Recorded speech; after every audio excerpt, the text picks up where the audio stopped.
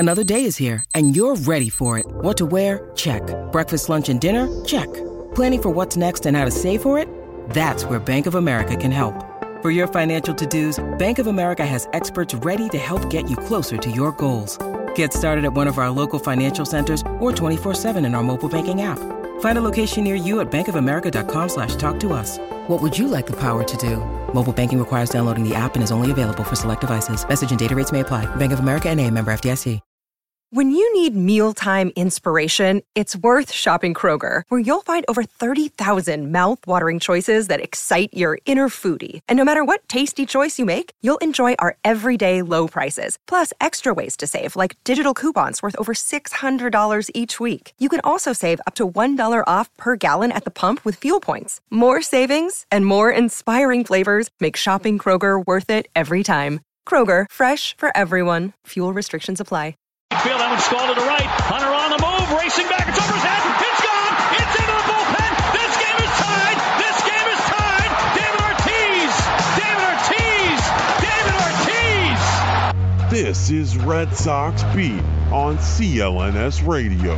I think it would be a big statement if John Farrell started Travis Shaw on opening day, and I'd be totally cool with it, because I think it would. If that doesn't give Sandoval motivation to play better defense and play better, period, nothing will. I think they're going to make Jeter that first unanimous vote, and I hate that about baseball writers. If you belong in the Hall of Fame, you get voted in the Hall of Fame. Achievement or a new milestone. They don't just be like, yay, we signed this player, so we're going to have a ceremony. Like, no. Now, to your hosts.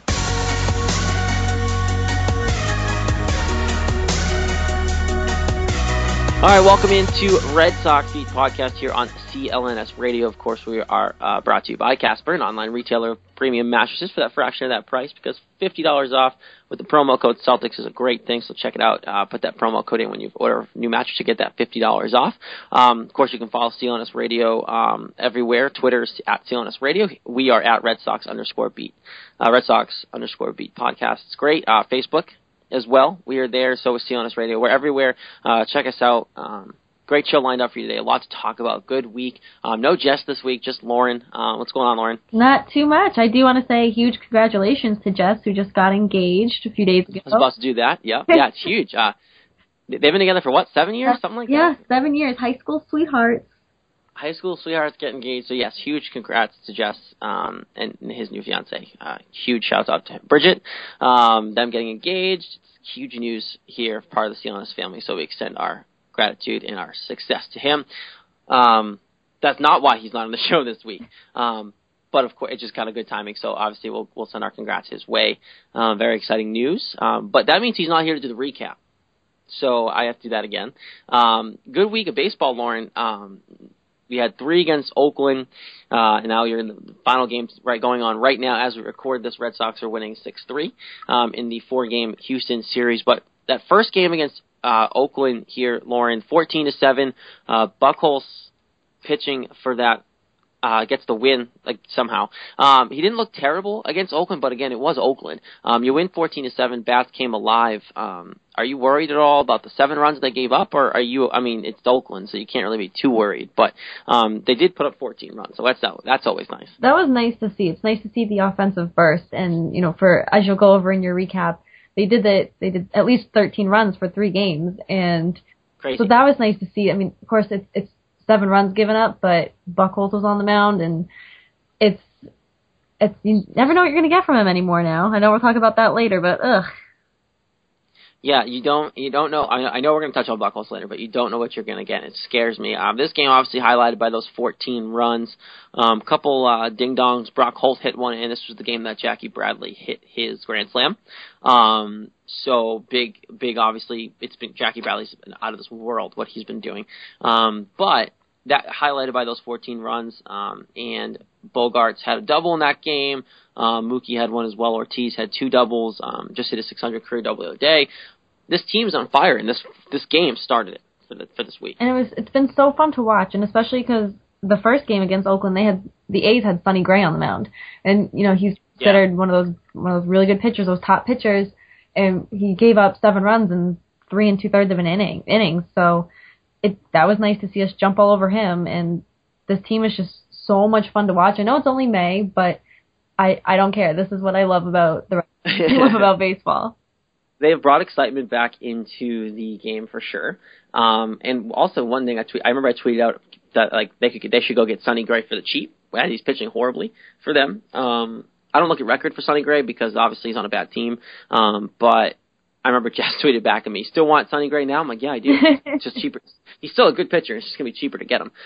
Yeah, he got roughed up by us, but also you have to realize the Red Sox are the top offense in the league right now in runs scored. And they're way ahead of the team in second place. So they are the best offense in baseball right now, so no shocker they get to Sonny Gray. And obviously we'll talk about Dallas Keuchel outing against Price in a little bit here. Game 2 of this series, you get the win the first one. You're coming in, okay, you're good stuff. Something might go wrong against Oakland, but you don't expect it to. Sean O'Sullivan comes out, makes his major league debut. Looked okay. I was at this game, Lauren. He looked pretty good from what I could tell. Obviously he's kind of a journeyman. He had some rough go. He's been around the league with the Phillies and a couple other teams. Good to see him get a good start, solid start here. And of course, the Red Sox go away with this one again, 13-5, and that offense just carried again once again. Yeah, this was a fun game to watch. And Sean O'Sullivan, I know he gave up 12 hits over 6 innings, which was a little discouraging. But first like major league start, so I'll let it slide. You got the win, and the team got the win, so. It could have been much worse, and like I said, the offense just came out again and really gave him the run support that he needed. Yeah, and honestly, the way I look at the start, it was really good for him. He went 5 innings without giving up a run. I think it was just he was in there one too many innings because that 6th inning is when it began to unravel. If they came out, think about it, if he came out with 5 innings, Lauren, no one would have complained. 5 innings from this guy. We expected. I would have been happy if they got to 5 innings and been good from there. So all in all, though, a good start from the guy. Yeah, I mean I can't complain about it because. The offense is just holding it together for the pitching, and 5 innings, that's good for your first start. Obviously, we don't want to do that every start because we don't want to wear out the bullpen, but, 5 innings, your first start, and with the offense behind you, I won't complain. Yeah, no, it definitely won't. This game just started, the way it started, you knew this was going to be the type of game it was. Mookie Betts leads off with a solo homer, first at bat of the game. 3 batters later, Hanley just puts a bomb over the monster. Ended up hitting the light post halfway up. It was projected as like 468 feet, that home run from Hanley.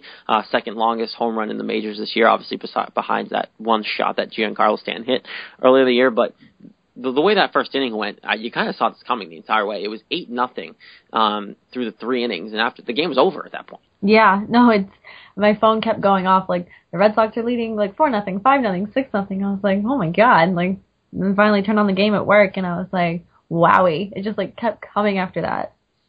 Yeah, and you had I added Travis Shaw homer in there. Mayor of Ding Dong City, good friend Jack Robbins, of course, says, and it's right. He's been great for this team as the rest of the team has. So chalk up a win for that one. You move on to Wednesday, another same idea. Rick Porcello comes out looking for his 6th win against this Oakland A's roster. That's just not good.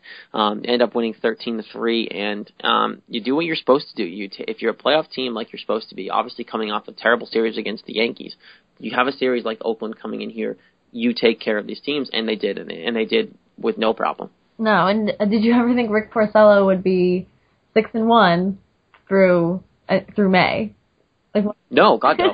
He's like one of the best pitchers we have on our starting rotation right now. He's really he's so much fun to watch, and I mean, I really was so excited to see him this season because he ended last season so well, and just to see him coming out and just being worth the money that the Red Sox are paying him, and that contract kicked in this year, so it's so nice to see him just bringing everything he's got, getting deep into games, just getting win after win, and it's so reassuring. Yeah, Red Sox only didn't score runs in 2 innings this game, and Rick Porcello's ERA is now 3.11 with his 6-1 record. That's a solid. You take those numbers. If you beginning of the year you tell me he's going to go 6-1 with a 3.11 ERA, I'm happy with that. And of course you expect them to add another pitcher down the road at some point if they keep this up. You can only get better with the pitching staff. Rick Porcello's done his job so far. This game, Lauren, looked like it could be kind of scary at the beginning. You're up 3-1. The A's dropped 2 runs in the 3rd, and it's kind of a close game. And then the 4th, 5th, and 6th, you blow it open and you don't look back. So these guys are on a tear. This offense is on a tear. You scored more than 11 runs in these games, and it's just miraculous to see what this team is doing, and they're still doing it to this day. Yeah, I mean, right, they have 6 runs up right now, and then that's still a lot of runs for a ball game. So it's nice to see that it's not just, one game and then they go back. It's not 13-5 and then the next game is 1-0. It's blowout wins that they're just putting run after run on the board, and it's a whole team effort. It's not just one person. It's so nice to see everybody contribute. Yeah, and it really is. And then you sweep the A's. I know we all predicted 2 out of 3. We all wanted to sweep, but we just thought something would go wrong. And of course, that's all us being pessimistic. We should have probably said sweep last week, Lauren, and we didn't. But they did. They swept the A's, which they were supposed to. And then you move to a 4-game series with an Astros team who didn't start off too hot, but they've won 7 of their last 10 coming into the series or something stupid like that. So they're getting better. They're starting to figure it out a little bit more. And then you put this pitching matchup into this game, this first game of the series. David Price versus Dallas Keuchel. Both of them not pitching well. Obviously, really disappointing season so far for Keuchel, coming off the Cy Young Award last year. But David Price obviously has had his struggles too.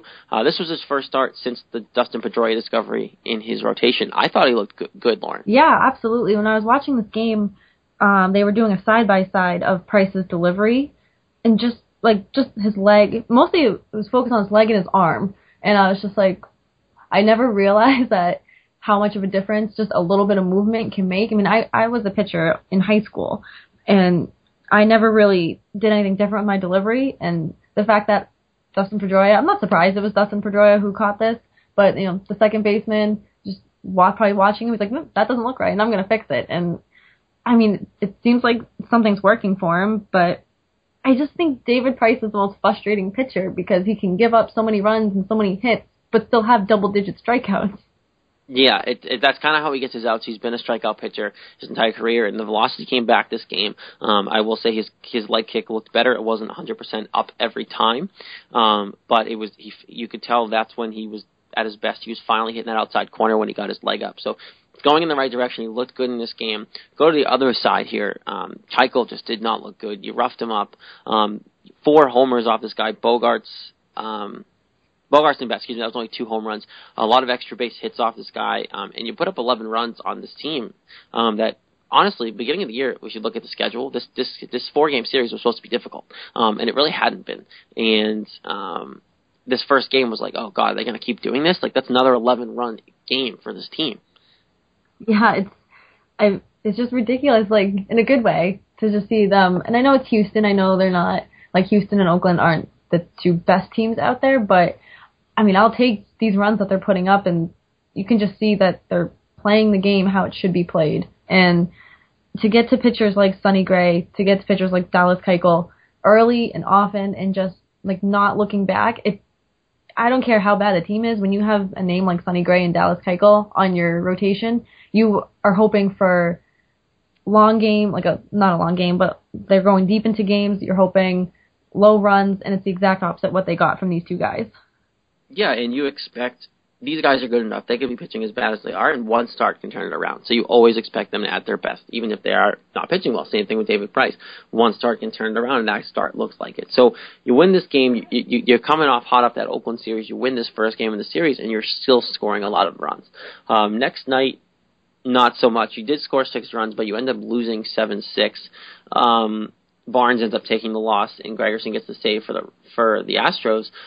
This game was kind of frustrating, Lauren, because you're up 5-1, and it's crazy how that worked. You're up 5-1.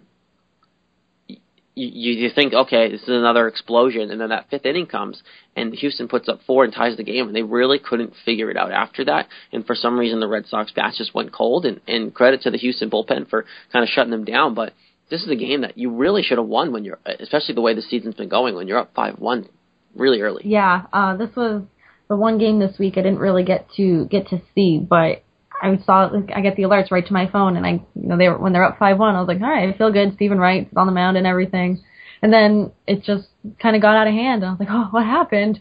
Because Stephen Wright's got the lowest ERA on that rotation, so you're thinking, it's going to be a good game, kind of like how with Sonny Gray, Dallas Keuchel on the mound, you think it's going to be a good game, and not that it wasn't a good game, but his knuckleball wasn't there that night. Yeah, and it's tough, and the rain the rain's a factor. It's hard to throw a good knuckleball when it's raining and like that. And so I don't want to cut him too much slack, but I will give him the credit that he looked good for a little bit, and then the fifth inning just unraveled on him.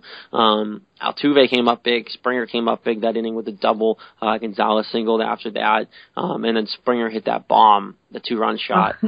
In the sixth, the next inning, and really he just couldn't recover. He couldn't figure it out. And then the Red Sox, obviously, Shaw did hit a homer in the sixth to make it 7-6. But those, I was still watching that game. I watched the whole thing and expecting that team to come back, and the Red Sox, and they just didn't. For the one time they don't, because it was 7-6 that whole time. I was like, okay, someone's got to break through. It's raining. They figured out Houston's not hitting it really well. This is a game the Red Sox can come back and win, and it's nice to be able to have that feeling, Lauren, because the last couple of years, if they get down, I turned it off. You knew they weren't coming back. But it's nice to be able to have that feeling, but it just didn't happen this time. No, it didn't, but that's why we have games like the one after that one where they do come back. This game, yeah, so we moved to Saturday. Obviously, the first loss in a little while here for the Red Sox, but you move on to Saturday, Saturday's afternoon's game, and it was on Fox, national televised, so big spotlight here for this team who has been playing well, and you look for this team to kind of take a step up and really play well and basically shake off that night before in the tough conditions, and they did that. This game, Clay Buchholz, man, I don't know how much more I can crap on him, and I don't know how Jeff supports this guy. Red Sox take a 2-1 lead coming into the second. This atmosphere was crazy later in the game. I was there, so it was kind of cool to be there. But top of the second inning, the grand slam, oh my God, for Springer, that pitch that Buchholz threw was right down the middle, Lauren. Like, it was a meatball, like 88 miles an hour. There was no chance he was missing that pitch. It's just, I saw this, and I was just like, oh, like typical Buchholz, which I know that I've supported him this whole season, and I'm slowly kind of like stepping back, and this is the kind of pitcher he is. And I mean, every year I know he comes out and says I need to be healthy, need to do this, and for whatever reason I just had more faith in him this year because I want him to do well. But when you throw a pitch like that right down the middle, like nobody's gonna miss that pitch. No, and the thing is crazy too. And I look at the grand slam obviously as a problem, but then you go the first inning, the Correa homer. You put a guy on first base, you get a double play, and it's like, okay, you settled in, you got out of that, let's get out of this inning and go move forward. And then you throw another meatball to Correa, who is probably one of his top 5 shortstop in this league, in my opinion, right up there with Bogarts and the rest of these young guys who are coming up. And you put a meatball to him, and that ball's still going. The Correa home run, he killed that ball. Oh my God, he crushed that. Absolutely crushed it. And I was like, oh God, is this how this game is going to go? And that's what I thought. And, like, I had tickets to this game a long time ago, and then I saw that Buchholz was pitching. I'm like, oh, Lord, here we go. I got to go sit through a Buchholz start. And that's how I felt. After that second inning, the Boo Birds were raining down hard from Fenway, me included. I was on my feet booing as loud as I possibly could because he sucks. And I know you can't really do much with him. I know you're not going to get much if you try to trade him, so you're kind of stuck with the guy. But he just isn't mentally there. And I will give Buchholz credit, Lauren, because after that inning, he settled down. He kept you in the game as the Red Sox slowly got a run in the third from that Ortiz solo home run. Then Betts got a run on the fielder's choice in the fourth. And then, obviously, it was 5-4 for a long time. But I will give Clay Buchholz credit for this. He got them to the sixth inning, kept the bullpen in the bullpen when they should have been. They didn't need to be out there that early, and he settled down nicely. But the issue is that Clay Buchholz has those bad innings and then doesn't take onus of it. He just says, you know what, I'm not getting lucky breaks. That's what he said after the game. And it's just like, no, you just suck. You're not getting breaks because you're throwing balls over the middle of the plate. This is what's frustrating about him, too, and what keeps me, like, still 1 foot on this wagon of Clay Buchholz that I am on, just that he can get deep into games, and he only has, like, that 1 or 2 bad innings. And I know they're really bad, but after that he just settles down, and it's like, why can't you just figure that out in the first 6 innings you pitch? Like, I don't understand what is, like, mentally going on in his head where he cannot throw the ball how he does in the 3rd, 4th, 5th innings. Yeah, I don't know, and it's just like he can't stay consistent. He's consistent in this sense. He has that bad inning and then settles down, but he settles down after there's no pressure. He can't handle being in a close game. He can't handle it. But that being said, you move on here. Innings trickle on. You have your chances. They did leave the bases loaded. They left runners on. Red Sox had their chances, and then you get to the 9th, and you get a runner on. David Ortiz is your last hope here, and I will give subtle credit here to Xander Bogaerts because obviously, in this situation, Bogaerts had to get on, and he did get on both times that Ortiz came to the plate. to give Ortiz a chance to win this game and tie this game. Ortiz hits that triple to tie the game in the bottom of the ninth. That was insane. I don't know the last time he hit a triple was 2013. He was chugging across the bases.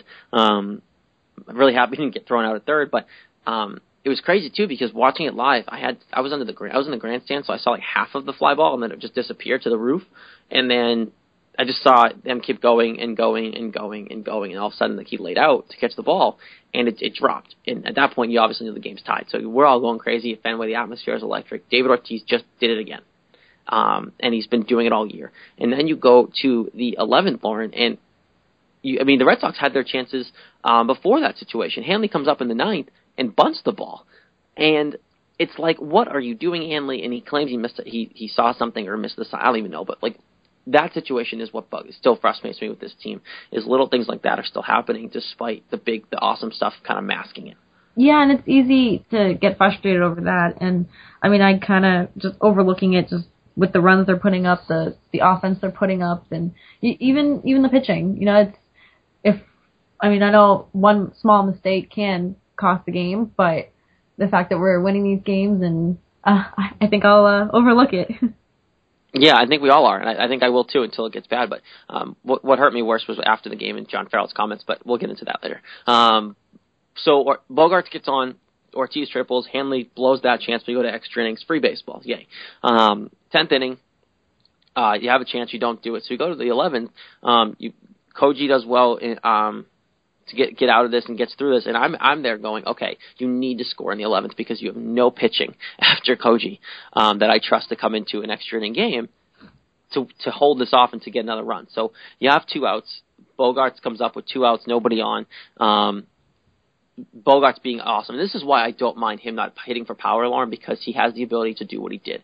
Opposite field single, puts the ball in play, he uses the whole field, and that gave Ortiz the chance to do what he did. And then he comes up with 2 outs. Ortiz cranks the ball and 4 feet to the right, and that's a walk-off homer for Ortiz. He hits it a triangle, hits the double, 600th career double for David Ortiz.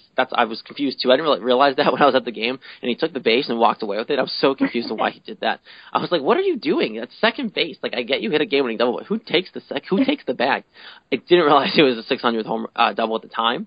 But awesome though, David Ortiz does it again, gets baby powder thrown on him at second base, and now we're all questioning why he's really retiring. It was so much fun to watch, and just like how much fun he's having in this season, and now he's up there with Hank Aaron, Barry Bonds with 600 doubles, 500 home runs, and it's just accomplishment after accomplishment. It's like, please don't retire. Like, I would love for him to go out on top, absolutely, but you're so much fun to watch, David Ortiz, like, especially this season. You just see, like, his whole heart and soul is just into every game, and just having these celebrations after the game and taking the bag, and just like, why does he, I don't want him to retire. Yeah, I don't, it's crazy. I don't think there's really any circumstance that he doesn't come back unless it's like a situation where he gets really close to winning a title and they see that they're going to get better, so maybe he puts it off. But I think he wants to go out on top, and this is an example of him going out on top. Most guys would be doing this and go, you know what, I'm going to keep playing. He knows this is the best he's going to be, and he's still doing it at age 40. He wants to go out with a season like this, and that's why he's having so much fun. He knows he's doing his best baseball, and he wants to go out on top. So him doing something like that yesterday makes us appreciate him even more. And just everyone listening, everyone watching Red Sox this year, just appreciate what you're getting from him. And even as a non-Red Sox fan, if you're just a baseball fan, appreciate this, because he should be in the Hall of Fame someday. And this is why. It's stuff like this. He's the greatest clutch hitter of Red Sox history, if not all time. And it's for doing stuff continuously like this. And it's just so clutch. Like, there's like, I know he's like the greatest clutch hitter, but there's no other way to describe him. He's always just playing so hard. And I know that, even, like you said, as a baseball fan, they should appreciate him, and there's going to be people out there who are like, oh, steroids this, steroids that. But it's like, well, it was never really proven, and so just enjoy it while you can, because he's having so much fun. And it's like, how can you knock on somebody for having fun like that? Yeah, no, you can't, and that's why he is who he is, and he's gonna ride off into the sunset, whether they win a World Series or not, knowing he played his baseball, some of his best baseball. this season for sure. So there's your week. Obviously, they're playing that Houston game the final game of the Houston series as we speak. They're winning as we speak. My boy Xander hit a boom of a 3-run homer. And look, this team's doing well, Lauren. You only lose once this week so far. You're doing what you're supposed to do these kind of weeks, and if the Red Sox go, I'm pretty sure I saw something that said, like, if they go 500 the rest of the way, you win 85 games. And you know they're not going 500 the rest of the way this team's playing. So, look, this team now has expectations. You have to make the playoffs the way you're starting the season. And I think that would be a huge statement, too, on John Farrell's part, because obviously he came into this season with his job on the line, and everyone knew it. He knew it. And obviously Torey Lovullo knows it, and he's ready to step in at any point. And if the Red Sox can keep playing this way and they keep up the consistency, it's going to say a lot about Farrell too, because obviously he already made a huge statement with the whole Travis Shaw starting over Sandoval, and now I just don't think he's going to look back. I think he's just going to be like, I need to do what's best for the team and not what's best for each individual player, because he can't cater to these players because it's going to cost you your job. And I think he's finally realized that, and now that the team's playing so well, something just clicked and something went right over the past few weeks. And I give some credit to John Farrell because he did, I really don't know if this was his decision or not, but he did say Pablo give Travis Shaw the job. He did all that. I don't know how much of that was him or Dombrowski, but you have to give him some credit because he is the face of the team. So I will give him some credit. I hate to do it. We all know I hate to do it, but I will give him some credit because they're not in last place again. That being said, I give most of the credit to Dombrowski for putting this team together, for adding he did, and I give the credit to the players for getting better in the offseason, working hard, Vasquez working hard to get back. That he's made a huge difference for this team, and this team's caring. They're fun to watch. I'm not hating on Hanley Ramirez, and it's crazy that this team's doing what they're doing, but it's exciting to watch. It's so funny to think, our first show before the season started, or even just the shows in the off season when we were just ragging on Hanley and just like, he's going to be horrible at first base, it's going to suck, it's a disaster, and now it's like, wow, he did really well. And like even Porcello, we were excited for him, but very pessimistic to kind of just like be like excited for him. And it's just so funny how this team can just blow your expectations away. Yeah, they really are. And now we have higher expectations. With the week they had, we expect them to keep doing this now that they've shown this young talent has improved, and they're here to stay, which is awesome. And it's only going to get better because you have Benintendi and Moncada coming up at some point in a couple years or so. And Moncada is already being compared to Mike Trout. So that's exciting if you want to look into that at all because he's in single A. But that they're already drawing comparisons, so obviously the future is bright, and they have options with those two coming up their way as well. MVP this week, Lauren, I don't even know who to give it to because everyone played so well. It just I don't really kind of see flaws in anyone's game, but if I had to give it to someone, I'm going to give it to David Ortiz because he played well all week. He did sit a couple games, but when he got up there, he made it matter, and how can you not give it to a guy after what he did yesterday? Yeah, it's funny. I was thinking the same thing, like, who's going to be my MVP for this week? Because it could easily just have been anyone in that starting nine, and Ortiz just with him tying the game, winning the game, and just, then we have Jackie Bradley Jr. who's just lighting it up, Travis Shaw, and even Pedroia, he's still just on this hot streak. I'm like, there's just not one person to give it to, but I do like David Ortiz just because he can't stop hitting the ball, he can't stop driving in the runs, and he's really giving this team a really good boost. Yeah, you go down the line, you really don't know. Obviously, you can make a case for everyone. Update: Red Sox are up 8-4, and the fact that you really can't decide because Jackie Bradley is on a 20-game hitting streak. I don't think he has a hit today, does he? Let's see here, real quick. Yeah, he doesn't have a hit today. So as of right now, 20-game hit streak still. He's hitting like 430 something in that hitting streak with like 26 RBIs. Like, he's hitting when it matters, so it's hard to not give it to him. But Ortiz has had a great week also, and the meaningfulness of what he did yesterday, I think it has to be him. He's so much fun to watch, and I think he was another player we were kind of like, we need to keep our eye out for him because last year, he's supposed to be this really young, good player, and he had a good end of the season, but, he wasn't hitting. He was hitting so much better in the minors, and now he's finally getting it together where he can hit like he did in the minors at the major league level, and he's been so much fun to watch. So many players have been so much fun to watch, and 20 games, and it's only the fourth inning here, so he's got plenty of time to get another hit, and 20 games, that's a lot of games if you think back to April and towards the beginning of the season. That's a lot of games just to have a hit in. Yeah, it's early in the year, and he started doing it. Obviously, highest hitting streak in the majors. Bogarts has a sneaky, I think it's 9 or 10 game hitting streak now too. So he's sneaky, having a good kind of run here as well. But that's the week that was for the Red Sox. Obviously, a good week, even if they somehow lose this game today, which they're already winning 8-4. Still a good week overall, I think, Lauren, for the Red Sox. Recap, not just Thomas's finest work because he's not here, but I did do your best here, and of course that recap was brought to you by Loot Crate. The onslaught of big summer blockbusters may be the perfect time to celebrate some of pop culture's unstoppable, unrelenting, and unbeatable characters and objects. We've got something you can carry, something for your kitchen, and cool figure to go with our monthly tee and pin featuring 2 Marvel terms plus Warcraft and Dragon Ball Z. No one crate should have all this power. Loot Crate is a monthly subscription, don't forget. For less than $20 a month, you can get 6 to 8 items, including licensed gear, apparel, collectibles, unique, one-of-a-kind items, and so much more. Make sure you head to lootcrate.com/CLNS and enter the promo code CLNS to save $3 on any new subscription. Like we said, Lauren, good week for the Red Sox. And I think we want to start with the MVP, David Ortiz. Huge week this week. Obviously, talks of him. I've been swirling around all season the way he's playing, if not retiring. Why is he being so dumb? I know Ken Rosenthal jokingly asked him while they interviewed him on the field for Fox yesterday, are you sure you want to retire? I know you asked this a lot. And he's like, as of right now, yes, I am retiring. And he laughs it off all the time he hears it, but it's a serious question to ask, Lauren. Is there any chance he doesn't retire? Like, why, realistically, why is he retiring the way he's playing? I mean, is there any reason he won't retire? I don't think so. I see he's playing really well. He's always played really well.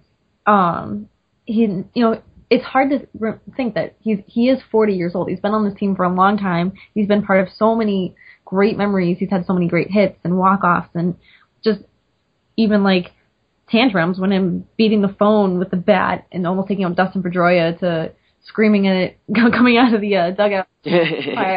So like he has a lot of good and like memorable things that he's done, and I just think I don't think he's not gonna retire. Like I think it's just, this is the end unfortunately for Ortiz, and as much as I don't want that to happen, I would love for him to just have this huge season, like record breaking, like leads the team in hits, RBIs, home runs, everything.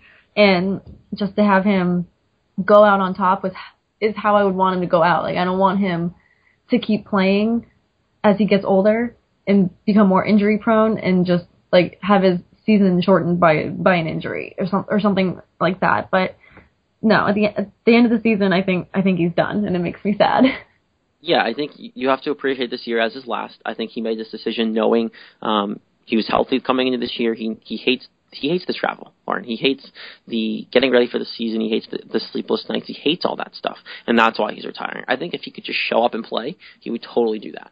But that's not possible. You have to go through as a team. You have to take care of your body. You have to go to spring training. You have to do all these travel nights. If he could just wake up and be at the ballpark and play baseball, I don't think he would retire. But unfortunately, that's not how it works. It'd be easy if it worked that way, I think. Yeah, right? If I could just wake up and be at work and then snap my fingers and be here doing the show and snap my fingers and be somewhere else, life would be easy. It'd be so much easier. That's why it's part of getting old, I guess. But then there would be no need for your Jeep, and I know that would be very sad for you. That'd be very sad. I love my Jeep.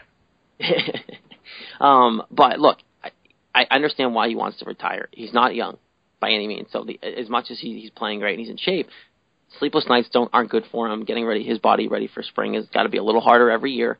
And he obviously has voiced his opinion on spring training and how stupid he thinks it is. So look, he's retiring. I think the only way he's not going to retire, and if this is still even a long shot, because getting to the World Series is a long shot. If you get there and lose, I think maybe he comes back and goes for it one more time. But the way he's playing now, the run he's going to have on, you got to think there's going to be postseason baseball because of the way they're playing. And just like I said, if they go 500 the rest of the way, they're going to be in the playoffs. So that is at least borderline because that's 85 wins. But this team is going to be in the playoffs, it looks like, and that's good enough, I think, for him to go out. So postseason baseball, all summer is going to matter. He's going to be in kind of connect with the city all summer. these games are mattering. I think every game this year is going to matter, and I think that's all he really asked for. Oh yeah, no doubt. And it's funny, just like how you say every game matters, because last season when they weren't doing so well, and we're like, every week's a big week, and now it's like every game's a big game, and it's see, last year we were talking out of our tailpipes. This year we actually mean it. Every week mattered last week because we didn't want them to be in last place. The season was practically over this time last year, just how bad they were playing. And just what the team was built and how everything was going, and Hanley being out after this point last year with the injury. And this point last year, we pretty much knew the season was over. As much as you guys didn't want to admit it, the season was over this time last year. Now, you have a team fighting for first place with a Baltimore team that shouldn't be there. And this division slipped on its head, and now you have a team looking poised to make baseball matter all the way through September and hopefully into October. Yeah, I mean, I'd love some October baseball for the Red Sox. I've been missing it the last few years, so. It's nice that we have the Patriots as a distraction, but that's only once a week. Yeah, and it's a long summer if you have nothing to look forward to until Patriots training camp around here. As much as we do love nitpicking at Patriots training camp, I would like some baseball that matters in between those practices and interviews that Belichick says nothing to us about.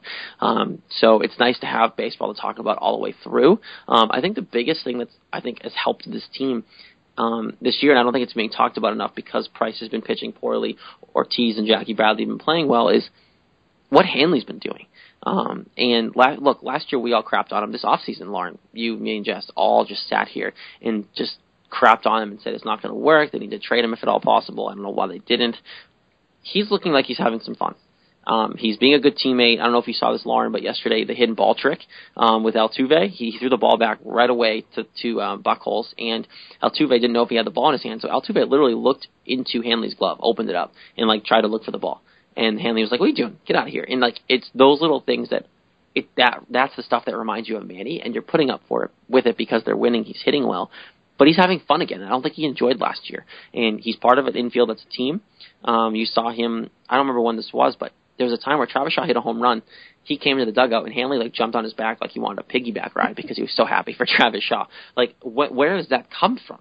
He's so much fun to watch, and I'm so happy that we were so wrong about him, because we saw in the Oakland series when Coco Crisp was taking the lead off the bag, and Crisp just made his little line with his cleat, and then Hanley went over and just kind of pushed it over. He's like, "No, you're not doing that." And I was like, that's what I love seeing. It's fun. It's not hostile or the dugouts are going to clear. It's friendly competition, and it's so much fun to see him having fun and just smiling and laughing and really enjoying being in Boston, because last year he clearly wasn't. He didn't like the outfield. He didn't want to play. He just couldn't get it together. And I can understand if he was an infielder. Obviously, he was a shortstop for a while, and then trying to throw him in the outfield, he probably feels like he belongs in the infield somewhere, and that's obviously the case. And like I said, I'm glad we were wrong, because he's proven every expectation I had for him. He's just completely flipped it upside down, and it's just been so good this year. And look, he's going to have his Hanley moments. He did yesterday when he put the bunt down when David Ortiz, the winning run, was on third base. He has those moments. I'm more annoyed what John Farrell said after the fact.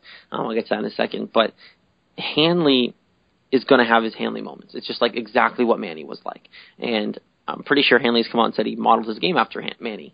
So no surprise there. But you put up with it because he's winning. I still think that I'm not completely sold. I'm very happy that what he's doing, and I'm enjoying watching it. I will admit that I was wrong. We all were. We all were wrong. There's no way any of us could have predicted this, and if you did, you're probably lying, because there's no way you saw this coming with Hanley Ramirez, especially when he showed up to spring training without a glove for day one. So you know that no one knew this was coming, so everyone's happy to see it. I think everyone's also kind of in the back of their heads looking out for the shoe to drop and him to go back to what he is, and out with a crappy injury, not playing well as a teammate. Everyone's hoping that doesn't happen, but I think everyone's also keeping an eye out for it in case. Yeah, I wouldn't be surprised, just because, last year we referred to him as a clubhouse cancer, just his attitude, and was just so negative. And now it's he's a completely different person. So who knows if it was Dombrowski or if it was Pedroia getting in his face or something like that, that it was just something was said or something was done that Hanley was okay, this, I signed a big money contract. I'm going to be here. And in my 30s. I'm not a spring chicken. Like, I need to get this. I need to play how I'm capable of playing. Yeah, and I think he's doing that fine. I think the biggest thing is he feels more comfortable in the infield. He is happy that he's back fielding ground balls. Obviously, we knew it wasn't going to work when you put a infielder in the outfield who was lazy enough as it is. He wasn't going to work, and we all saw what happened when you do that. So he's happy to be part of that team. Obviously, last night that bunt situation wasn't great, but also I'm more annoyed with what John Farrell said after. And obviously, he's not going to call out anyone when they're winning, but he doesn't call out anyone ever. And that's kind of my biggest problem with John Farrell. Is last night Hanley clearly missed the sign, clearly screwed it up, and that could have cost them the game. If they didn't win, we would be talking about it more. John Farrell after the game, basically, Lauren says, he must have saw, jokingly, he's like, we must have saw something we didn't see. No, John Farrell, he missed the sign, screwed up, and almost cost you the game. Why can't you just admit that? Yeah, it's like, in a way, I kind of like that he doesn't typically call people out, because I almost feel like that can be a negative thing, but at the same time, I love when coaches and managers go off on these rants and they're calling out their players, because I feel like that just kind of fuels them. Like, I can't do that again. I can't screw up again like that, because I'm going to get called out, and I don't want that. But I can see how that could be seen as Farrell protecting his players. But I like the way he handles the media, and I mean, it kind of bugs me too that he says it when it was a clearly missed sign, but they won, so obviously we're not talking about it as much if they had lost. Yeah, exactly. And I just think that obviously you don't want him to call him out too much, but I just wish he would have a little more of a backbone with his players, and I think that's why a lot of us in Boston don't like him, because he just doesn't take accountability for what his players do.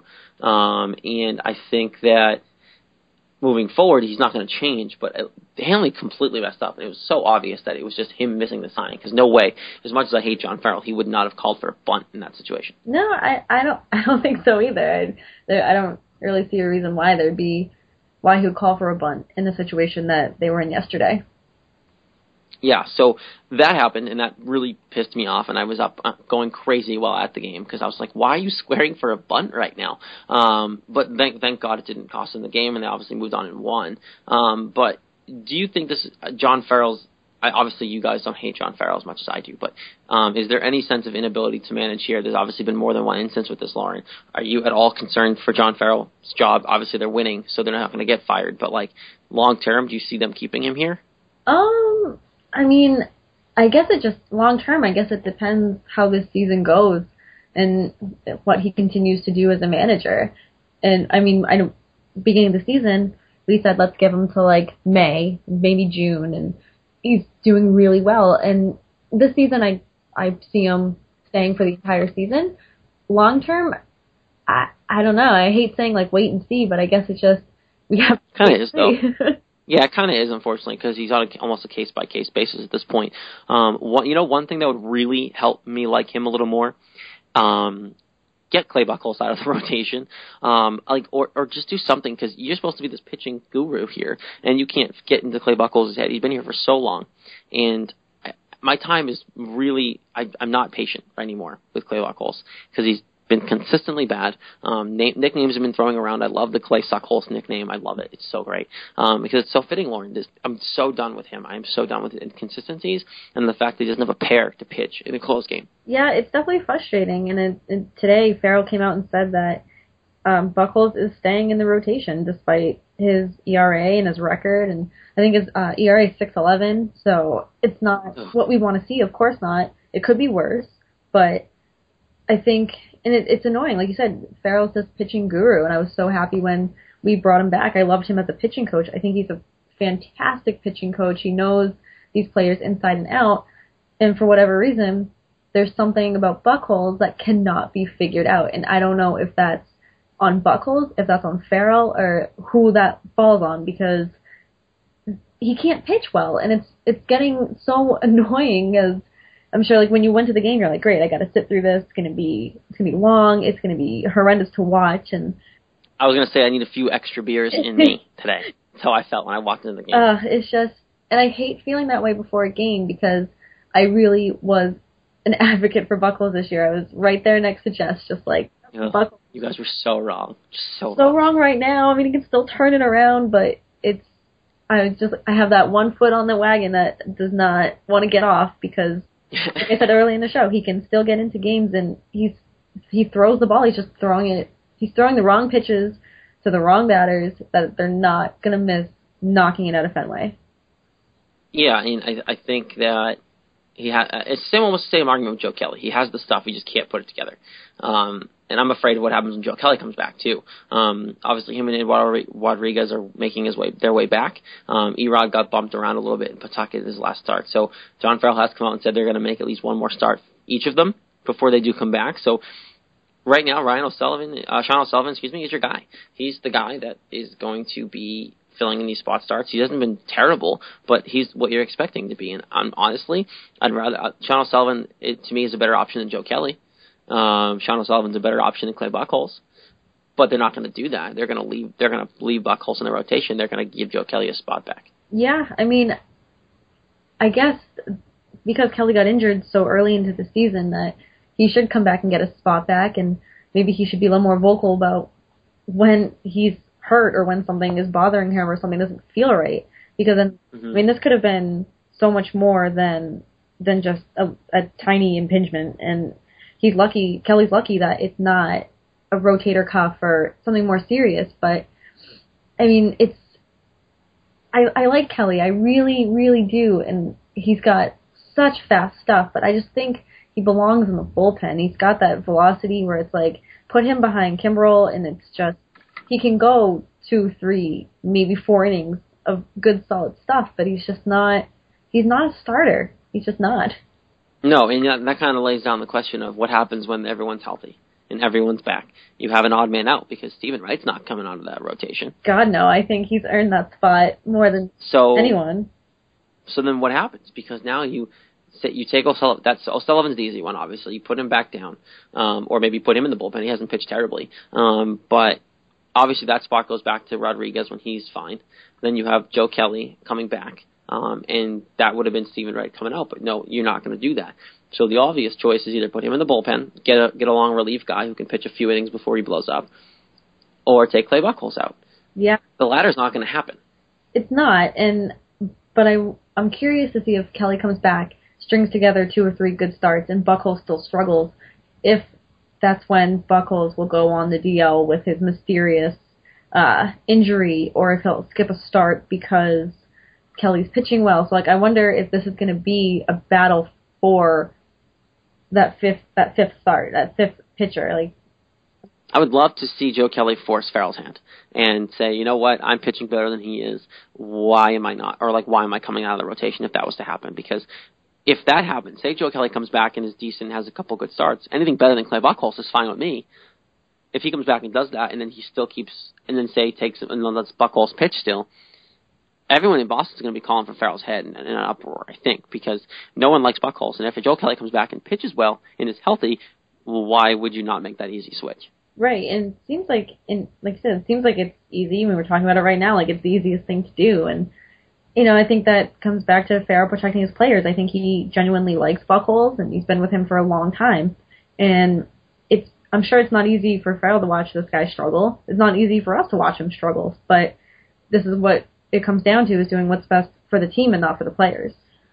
Yeah, it's what he does. He protects the guys he likes, and he has those ties to Buchholz, and so he's going to obviously keep him around. He's not going anywhere. I don't think he's going to keep pitching, even though he sucks, and it's just going to be the way it kind of works out the rest of the way. So obviously, the Red Sox are playing well despite all this stuff, and it's just the fact that you get on a run like you did, and then Buchholz is, thankfully should have been the stopper, and thankfully the Red Sox pulled him out of it, and he settled down a little bit. But I don't trust him to kind of keep a winning streak going. I thought they were going to lose yesterday, so obviously we want to see where that goes. Before we do move on to predictions and obviously get out of here for the week, obviously there's some major league news around the league as well that we want to touch base on. First, this happened earlier in the week, Lauren. Jose Reyes, though, accepted a 51-game suspension for that domestic violence situation. Not really shocked by it by any means. No, me either. And, I know domestic violence kind of is not really huge in baseball. It's more like NFL, as bad as that sounds. And I know we had... Well, it's because Goodell put it in a bad situation. A very bad situation, and I've said it before, I'll say it again. I think Goodell kind of shaped how commissioners shouldn't be when it comes to serious subjects such as domestic violence. And Rob Manfred made the statement of suspending Aroldis Chapman for his whole domestic violence shooting at his ex-girlfriend or his girlfriend at the time. And I think 50 games, that's a lot of games. And I think, I'm so, torn about suspensions on domestic violence because it's it happens, it's the whole off-the-field behavior thing. Obviously, they should absolutely be punished for it, but it's 50 games, slap on the wrist. It's kind of like when you suspend somebody for steroids or PEDs. It's the slap on the wrist. They're going to come back like nothing happened. They're still going to get cheered, and chances are they're going to do it again. So, and I understand commissioners want to come out and just ban somebody for life or ban somebody for the year for a one-time thing, but I don't know, I'm so torn on how they should handle it. But so I applaud Manfred for what he's doing, and I'm glad that Reyes is accepting it, because I'd be pretty pissed if he was like, no, I'm going to appeal that. Yeah, no, he needs to accept it, and I think it's the right decision. But obviously, we touched base a lot on this in the last in the previous shows when it first popped up, so we don't need to go in length about it. But right decision. I think Reyes realized it's a slap in the wrist, like you said. So just get it over with. You're on a bad team anyway, and no one really wants you on their team. So just take 51 games off, be done with it, and come back and whatever. So off that note, I know we talked quickly about Lincecum and last week, and how he was kind of had basically a trial pitching kind of camp type thing where a bunch of scouts, including one from the Red Sox, went and saw him pitch. Of course, this week apparently it's been told that the White Sox are the favorites to land Lincecum. Obviously I think the Giants are in play as well, but if the White Sox say add Lincecum, they're adding to a great pitching staff as it already is, with Sale obviously pitching well, hasn't lost yet this year. Quintana's come out of nowhere. The Red Sox saw him pitch well, and then obviously Matt Latos has pitched amazingly well this year. He's 5-0, and he's coming off a season last year where, to forget, he was in Miami, and now he's in Chicago. And those three guys already in themselves are the reason why the White Sox are doing so well. If Lincecum's at all what he was before, add a fourth guy to that rotation. And it's phenomenal. Yeah, and even if Lincecum wasn't what he was before and the White Sox land him, he's still a good pitcher. He lost a lot of what he had. Obviously, it comes with age and just, injuries and everything like that. And I love Tim Lincecum. I loved watching him. I called him the Freak. He's just got this hair, and he's just got, I don't know, I've just always really liked him, and I want to see him play again, and I want to see him do well. And I think Chicago, it'd be an interesting fit for him just because he's so used to being, obviously, with the Giants, but I think a big city like Chicago would be good for him. I think the biggest thing for me is seeing him pitch in the AL consistently. Yeah. Been an NL pitcher with the Giants, and I'd be intrigued to see, obviously now not at the peak of his career, to see how he would pitch in the AL consistently in a division that was not supposed to be led by the White Sox by any means, and now on a team that's good again. He knows what it's like to pitch in the pressure. He's done it. But in the AL, it's a little different. Obviously, it helps him enough to hit if he go into the White Sox, but I'm intrigued to see where that would go. Obviously, there wouldn't be too much pressure on him because he'd be the fourth or fifth starter in that rotation. But as much as I wouldn't want one to him here, I really don't think I'd want him. I can see the upside, and I can see what he would bring as a 4 or 5 starter on a rotation. Yeah, I think it's going to be fun to see where he lands, if he lands somewhere this year, and if it's the AL, I'm going to look forward to watching him pitch consistently in my league.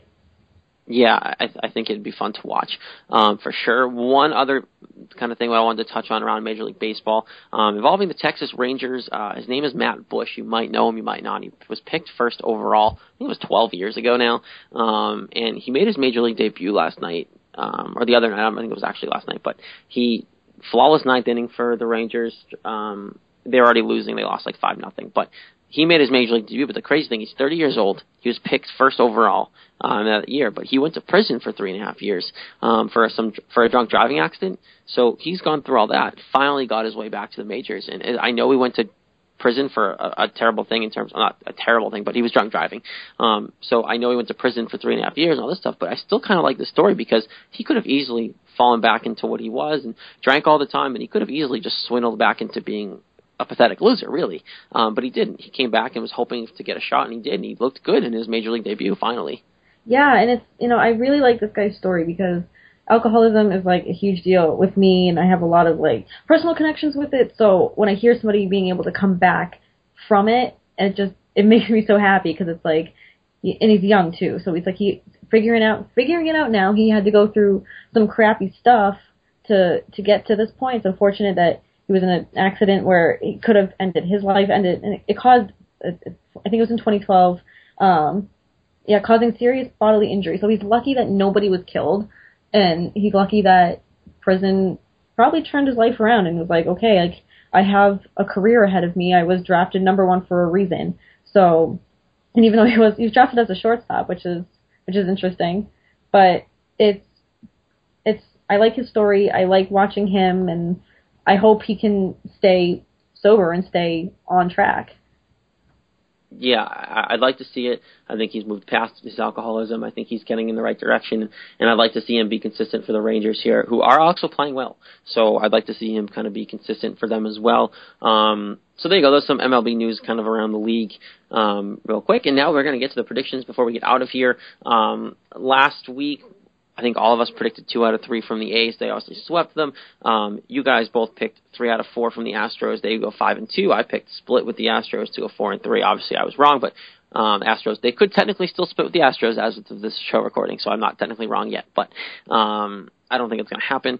But this upcoming week, Lauren, you got 3 at Kansas City, quick road trip, and then coming back to play 3 against Terry Francona and the Cleveland Indians.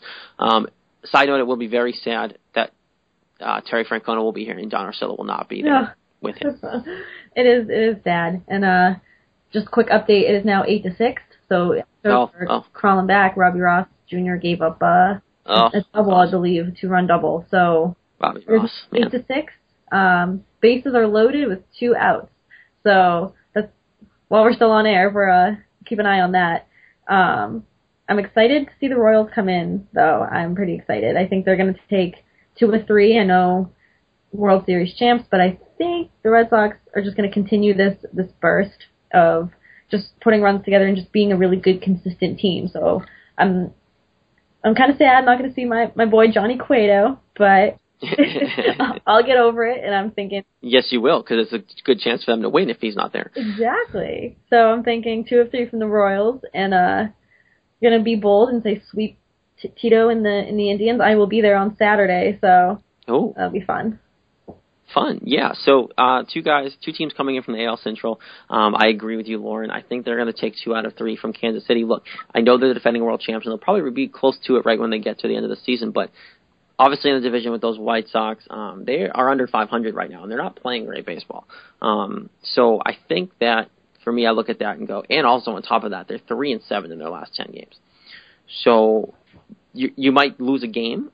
I'm hesitant to say sweep because I know the talent that's on that roster.